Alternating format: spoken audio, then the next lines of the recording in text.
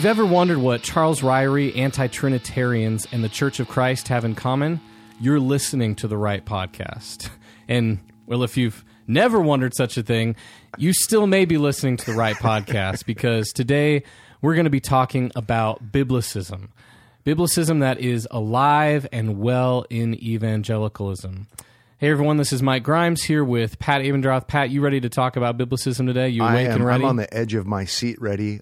2 cups of coffee ready. I'm ready to talk about Biblicism so we can get rid of it in evangelicalism. That's good. That's our goal today. We're going to rid evangelicalism of Biblicism. Indeed. So, amen. A tall order. But how about you start with what is Biblicism? It's something that's hard to say in the morning, right? Is what I think it is. Biblicism is used in a couple of different ways. One, in a way we would welcome, and that is by unbelievers or people who don't believe the Bible is true. They oftentimes label people like us biblicists. And so in that sense, I would welcome it. Even if you look it up, if you Google it, it might say someone who takes the Bible literally. And as long as you can qualify what that means, we would say, oh, that's us. Right. We take the Bible at face value. It's true. Its historical record is true. So Biblicism in that sense, all Christians would welcome. Right, right. But there is another sense that evangelicals use it, and it's more of a self-designation. We call ourselves Biblicists. We say, well, I'm a Biblicist. I'm not you fill in the blank. I'm not a Calvinist. I'm not an Arminian. I'm a Biblicist. Funny enough, one church in town's website used to say, we're neither Calvinists nor Armenians. So we were glad to find out they're not racist against people from Armenia. Right. But, those pesky words, what are they called? Spell checkers. Yeah. So anyway, So in that sense, people use the label quite often as a way of saying, I take the Bible, I'm a purist. I interpret the Bible from scratch. Gotcha. I'm not going to rely upon history. I'm not going to rely upon other people. I'm going to be pure about it. I am a Biblicist. And it sounds pure, but it may not be pure. So they're trying to avoid some theological systems being labeled with them, identifying with them. You know what? Don't call me those things. I subscribe to the Bible and its teachings, and that's a great way to put it. I think that I would offer 4 characteristics that would fit with what you just said. First of all, it tends to downplay history, and with that, doctrinal development. So systems, which you were referring to. So that's the first one, downplay history and doctrinal development. And by that I mean over time, through debates, through blood, sweat, and tears, we come to certain conclusions. A second characteristic of Biblicism would be that it frowns upon theological labels. Oftentimes, if you can't find it in a Bible word search, a Biblicist would say that's not true because it's not in the Bible. Sure. Even if all of the elements are in the Bible and we use a label like Trinity, a true Biblicist would reject the Trinity for that reason. Thankfully, most Biblicists I know don't. Right. Another characteristic, number 3 on my list, would be that Biblicism tends to be novel. And by that I mean idiosyncratic. It doesn't fit with the system. It's their own system. And so, again, people might see that as a good thing. I hope they don't necessarily see it as a good thing. A final characteristic would be Biblicist. Sometimes people use the label Biblicist for themselves when they're caught in an inconsistency. So if a couple of their theological conclusions don't match, it kind of can be an opportunity to say, well, I'm a Biblicist. And so it's a way of kind of getting out of being in trouble. Sure, yeah. Do you think some people are identifying themselves as a Biblicist because maybe they don't know any better, or it comes from a right place, or maybe they just don't know history and they don't know the issues that have already been dealt with and worked through, and they're coming from a right place, identifying themselves that way? It's important that we acknowledge that, and I'm glad that you're doing that, because I think oftentimes people who use the label, they really do mean well, and maybe they've heard the label somewhere from a Bible teacher, and so they grab onto that and hold on to it. And I'm not trying to call people dumb, but no one knows everything. Right. And so we're learning things.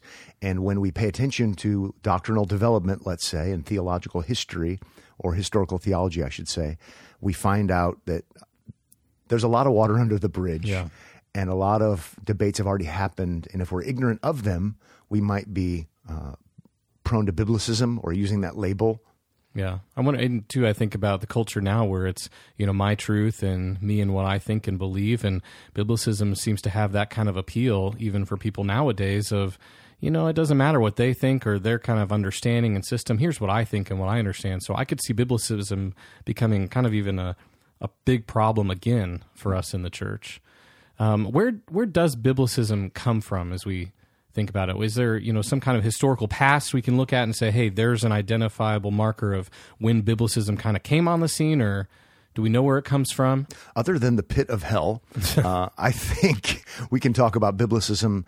Maybe, first of all, let's consider the fact that it's given to us as evangelicals from the hands of the Stone Campbell movement. And even if people aren't familiar with that, they are familiar with the Christian churches or the churches of Christ. Yeah. Those churches came as a result of the Stone Campbell movement, and they are a result of their leaders saying Christianity is bankrupt, it's corrupt, it's perverse, we need a do-over. We're going to start over from scratch. And so they're the ones that give us the phrases, no creed but Christ. Or another one that's not as familiar, but the theology of it is call Bible things by Bible names. So they don't like, again, theological shorthand, labels. So we say no creed but Christ in evangelicalism, but we probably don't realize where it comes from. Yeah. They say, actually, if you Google it, it's no creed but Christ, no book but the Bible, no law but love, no name but the divine.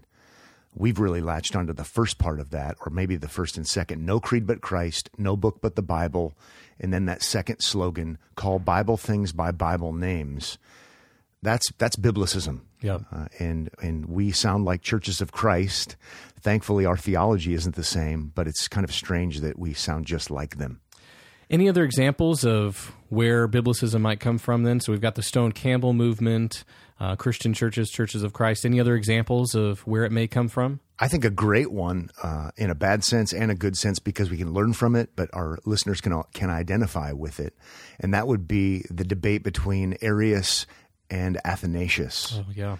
And so if we go way back early church and we think of Arius, who believed that Jesus was not divine, he was a heretic. He said that Jesus, in essence, was God's greatest created being, but he was created. And so he didn't believe in the eternality of the Son, the second person of the Trinity. That's Arianism. Today we have it in Jehovah's Witnesses. So it is alive and well, unfortunately. But Athanasius opposed Arius. Athanasius, where we get the Athanasian Creed, Athanasius was the one who stood for the truth that Jesus is the divine Son, the eternal one. And in that debate, Arius is the biblicist, if you will. The heretic is the biblicist. Sure, yeah. And he insisted on only using Bible verses in the debates, which might sound good and sound pious, and people thought he sounded good and sounded pious, unfortunately. It was Athanasius who, in order to smoke out Arius and his heresy, used extra biblical labels, extra biblical categories to figure out just where Arius was erring, if you will. So a lot of times we don't think of that, but he did that and was accused by, Athanasius was considered the bad guy because he was adding to the Bible, even though he wasn't really adding to the Bible, but for the sake of debate and understanding, he introduced extra biblical categories. Sure. Any kind of, more modern examples of Biblicism, maybe something, this is a leading question here, anything kind of that people in our circles or our listeners may be familiar with that's kind of associated with Biblicism, but maybe not wanting to be called that? You just want me to say dispensationalism. I know. I could tell you're not in a good mood. So you haven't had as much coffee as I have. Not one cup yet today. I was just listening to a lecture this morning that was talking about Seventh-day Adventists, and E.G. White, Ellen White, didn't want them drinking coffee because it promotes gossip. Oh, no. So if I break out in a whole lot of gossip during the podcast today, it's because I have had 2 cups of coffee. Too much. So there is that. We'll have to do a podcast just on that topic sometime. Yeah. Dispensationalism is riddled with Biblicism. It is a kind of system that's founded on Biblicism, if you will, starting with Schaeffer, moving to John Walvoord, all the way to Charles Ryrie, and beyond. So with Schaeffer from the very beginning wanting to purposely ignore history and purposely ignore all creeds and confessions and start over with his Bible, which sounds good and right, and do word studies, they just keep stepping in it again and again and again, meaning in error. Right. And it just doesn't need to be done. Right. We can learn from other people who've gone before us. Right, yeah. So since I theologically grew up swimming in that pond, I was always under the impression that Biblicism was a good thing. Yep. And then you start reading a little bit broader in evangelicalism, but you're reading Reformed theologians, Reformed theology, other Protestants, and they don't use Biblicism in a positive sense. Right, yeah. And here all along, I thought it was actually a good thing. Yeah. When in fact, it's kind of an embarrassing thing. Yeah. I came from the same kind of place, where it wasn't a taught thing like, hey, we don't look at other sources, but just growing up, that's what you thought was it's only the Bible. That's all we need. Let's look there and let's not worry about other stuff. And so I was right there, but so thankful to see that creeds and confessions and history and the history of theological arguments and, defining doctrines and making sure that we understand them the way Scripture teaches them and the way Christians have understood them. That's important and it's good and it's helpful. So I think we're kind of moving into the next section here, but what is the problem with Biblicism? Why is it problematic that those dispensationalists would say, you know what, we're going to kind of set all those things aside and we're going to be about what the Bible teaches only and forget history, we want to forget all that stuff? Why is that a problem? It's a problem for different reasons. One reason would be because it ignores the work of the Holy Spirit and how he's been working throughout history. Yeah. Which no Christian would want to do. No. But if you stop and think about it, we're not the first Christians. We're not the first people with the Holy Spirit. And if God has been working, and all Christians believe he has been, well, let's try to observe how he has been working and how has the Spirit been leading his people. So we have the faith that's once and for all delivered, according to Jude. But there's been a lot of debate about what different things mean. So how has God the Spirit led his church throughout time? And Biblicism, in effect, says we don't care. We're going to start over. We can call it chronological snobbery. We can call it arrogance. But that's one of the reasons why Biblicism is so problematic. And all Christians know we're supposed to be humble.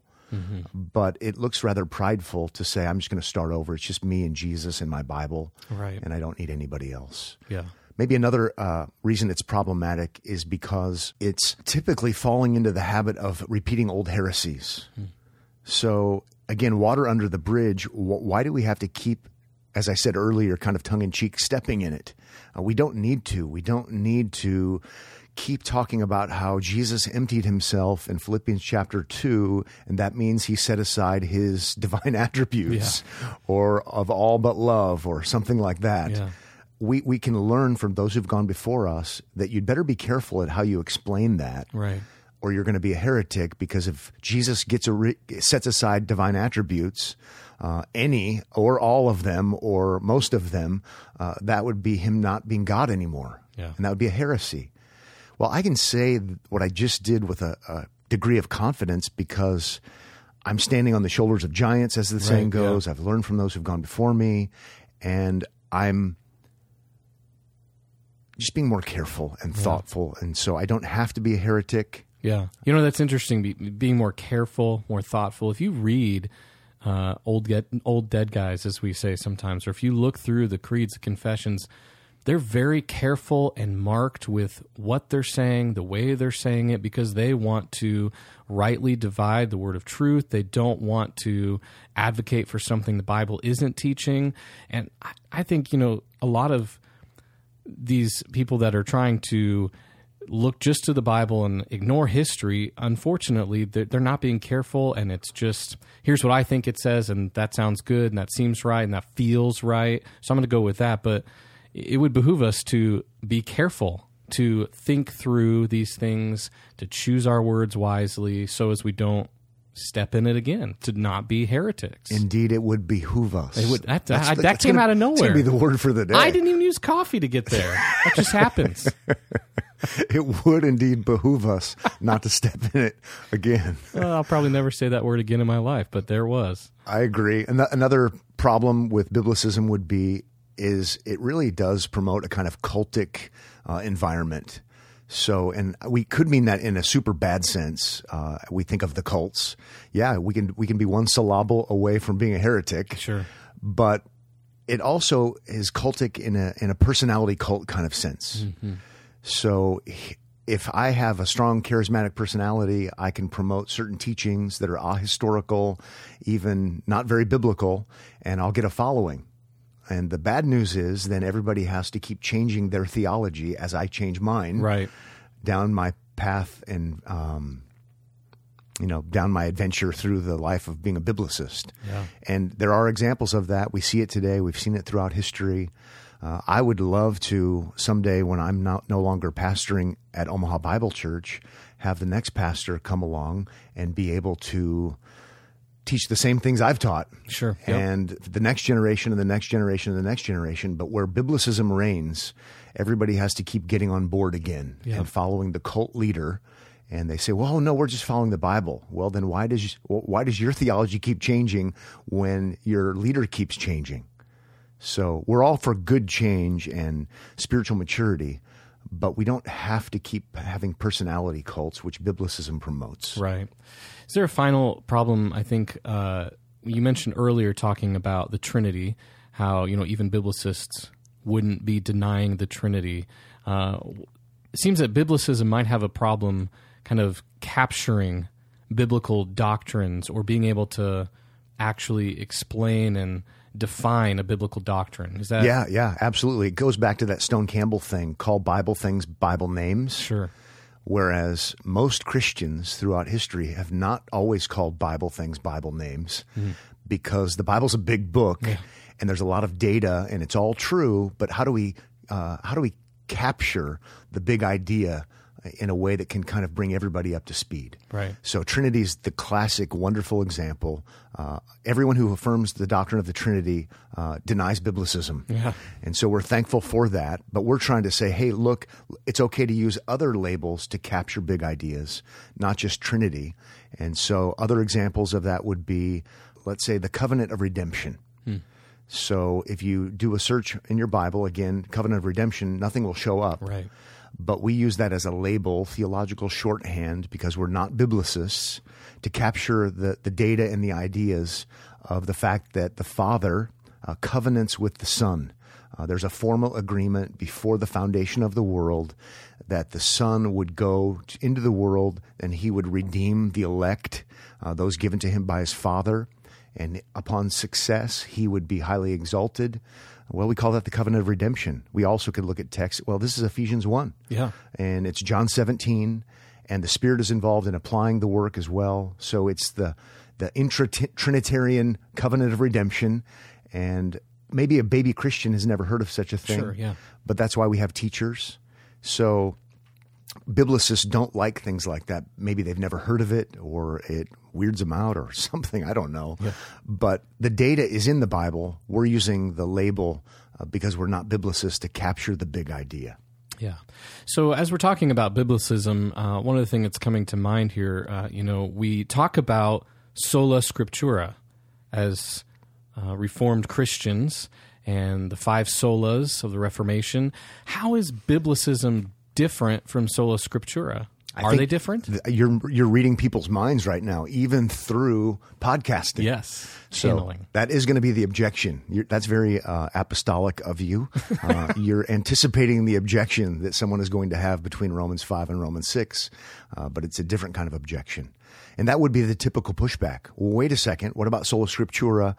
We believe that the Bible is sufficient, and we do. Yeah. But the Reformers didn't mean by sola scriptura, Scripture alone, and the sufficiency of Scripture alone, they certainly did not mean that we shouldn't read other books or we shouldn't pay attention to history. And we know that they didn't mean that. just read Calvin, for example, and he's quoting Augustine so many times, it's not even funny. Right. Sometimes disagreeing, but for the most part agreeing. Not to mention, he references Jerome and Gregory the Great and Irenaeus and Tertullian and Origen and Ambrose and Ignatius, Justin Martyr, and the list goes on and on.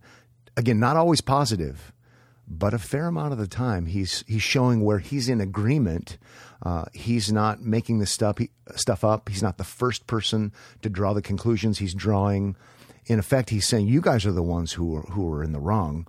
He's pointing the finger at Rome, if you will, and he's being more biblical. But if he were a biblicist, he wouldn't be referencing Augustine. He wouldn't be paying attention to those who've gone before him and using their language and affirming their conclusions where he can. But where they're wrong, he calls them out for that as well. Sure. Maybe I can be clear about something regarding that, and that would be that what they are saying by sola scriptura is that it alone is inspired revelation. So Rome claims new revelation from God. Yeah. And the reformers, and we would say, oh no, you didn't. So you're not receiving new revelation. The canon is closed. Right. And the scripture alone is the word of God, not what comes to the Pope by supposed divine fiat or something like that. So that's what they mean by divine sola scriptura, sufficiency of scripture. But what they're not denying is the work of the Spirit in the lives of the people from the past. And that's why they reference all of these other theologians and learn from them. And so we want to affirm sola scriptura. Absolutely, yeah. But in that sense, in the biblical sense. Yep. I should also say they're also not only opposing Rome, but they're opposing the radical Anabaptists, those who basically would be like today's charismatics. Again, claiming new revelation, and they're saying, no, there isn't any. Right. But Scripture alone is sufficient and the ultimate authority that judges everything. Gotcha. So if we're going to read Scripture with that in mind, that it is the ultimate authority, it's God's revelation to us, it's closed, and we're not going to be biblicists and set history aside, it seems like we're getting to an alternative, and we want to not just say, hey, don't be a biblicist. What's the alternative to biblicism that we should be about? What are we advocating for here? What we're advocating is, we can put it in different ways, but as others have said it, I'm going to say it. We want to read the Bible, and we want to interpret the Bible, not alone, but we want to read the Bible with the church. Yeah. It's such a great way to put it. And what we don't mean is this local church only. Right. We mean we want to read the Bible with the church today, the church yesterday, and by doing so, we're going to be reading the Bible with the church tomorrow. So we're not doing it in isolation. Yeah. So what are the conclusions that others have drawn before us and the Spirit has led them in? Yeah. And so that's what we mean. Let's read the Bible with the church. We might call that confessional Christianity. So confess means agree. So we want to agree with other Christians, past, present, and future, locally and worldwide. So confessional Christianity is a good label that we can use. And that means we're going to say, we're going to adopt a historic Protestant confession. Sure. It has history. It has traction. It has blood, sweat, and tears involved.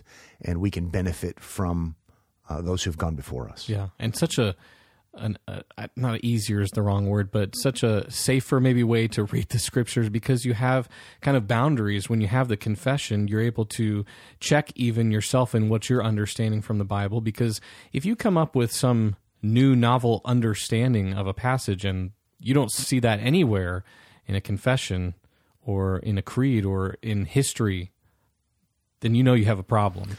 So it's super helpful to be reading alongside those things, to be reading with the church, as you said. So I appreciate the fact that you said it creates good boundaries. And I agree wholeheartedly, good boundaries, color within these lines. But I also think it provides a certain freedom. For example, in our local church, people have the freedom to color within the lines. They don't have to know what I think about every single passage in Scripture in order for us to be unified. We're unified because we agree with a certain confession. And so if you're teaching a certain class, color within those lines, and you're free to do so. Yeah. So I really appreciate the boundaries, but the boundaries are also very freeing. Yeah. And they're very helpful in having us, again, not act like a cult, because we certainly wouldn't want to do that. Yeah, I think that's been helpful for us here at the local church level to have a confession to be able to give to our leaders, our teachers, and say, do you agree with this? And when they say yes, then we are free to give them opportunity to teach within those boundaries, as you're saying, and that's been helpful for us to be able to equip our leaders and our teachers with the confession, give them some guidelines in what has been taught over history, and then kind of turn them loose, as you will. I think one objection when we start talking about confessions is going to be that someone's going to think to themselves or say or object by saying, but I've seen them abused, I've seen them used wrongly, and we would agree. Yeah. But the Bible's been abused and used wrongly as well. So it is what it is. And used in the best sense, if somebody's going to use the Belgic Confession or the Westminster Confession or the 1689 London Baptist Confession, all of these things can get out of hand and be misused or abused. But that's true with anything. And so we do want to remember that the Bible alone is God's ultimate inspired authority. But our confessions actually affirm that. And so they should complement one another. The Bible is above. Even the confession says it's above. Right. Not under. But we put down in writing the things that we think the Bible means by what it says. And so we can find agreement on that level. Yeah. Maybe we could finish up with some recommended resources that our listeners might be interested in learning a little bit more about reading the Bible along with the church, creeds, confessions. Do you have any resources you might recommend? There's a new book out by John Fesco called The Need for Creeds Today. And so I would recommend that. It's simple, easy access, might be good for a small group as well. Carl Trueman has written a book not very long ago called The Creedal Imperative, which is a little bit more detailed, a little bit tougher read, but certainly accessible. And so I think those two books really complement one another. We have a confession that we use here at the church, which has an introduction that I've written that is geared toward people who come out of a Biblicist kind of background and that kind of frown on creeds and confessions. And so we can make that accessible because, again, geared toward people like us, if you will. Yeah. And maybe one final book that's the largest of the ones I'm recommending would be called The Shape of Sola Scriptura. The Shape of Sola Scriptura by Keith Matheson. And that's very similar when it comes to its perspective, just a little bit more detailed. He contrasts sola scriptura with solo scriptura. And so it's a fascinating read by Keith Matheson. Good. Well, we'll make sure to put links to those resources in the show notes. And I think, hey, we seem to have solved the problem of Biblicism. We've done what we came here to accomplish. So it would behoove us to not step in it, to not or start gossiping because I'm drinking too much coffee. Right. Well, we want to thank you for joining us today. See you next time.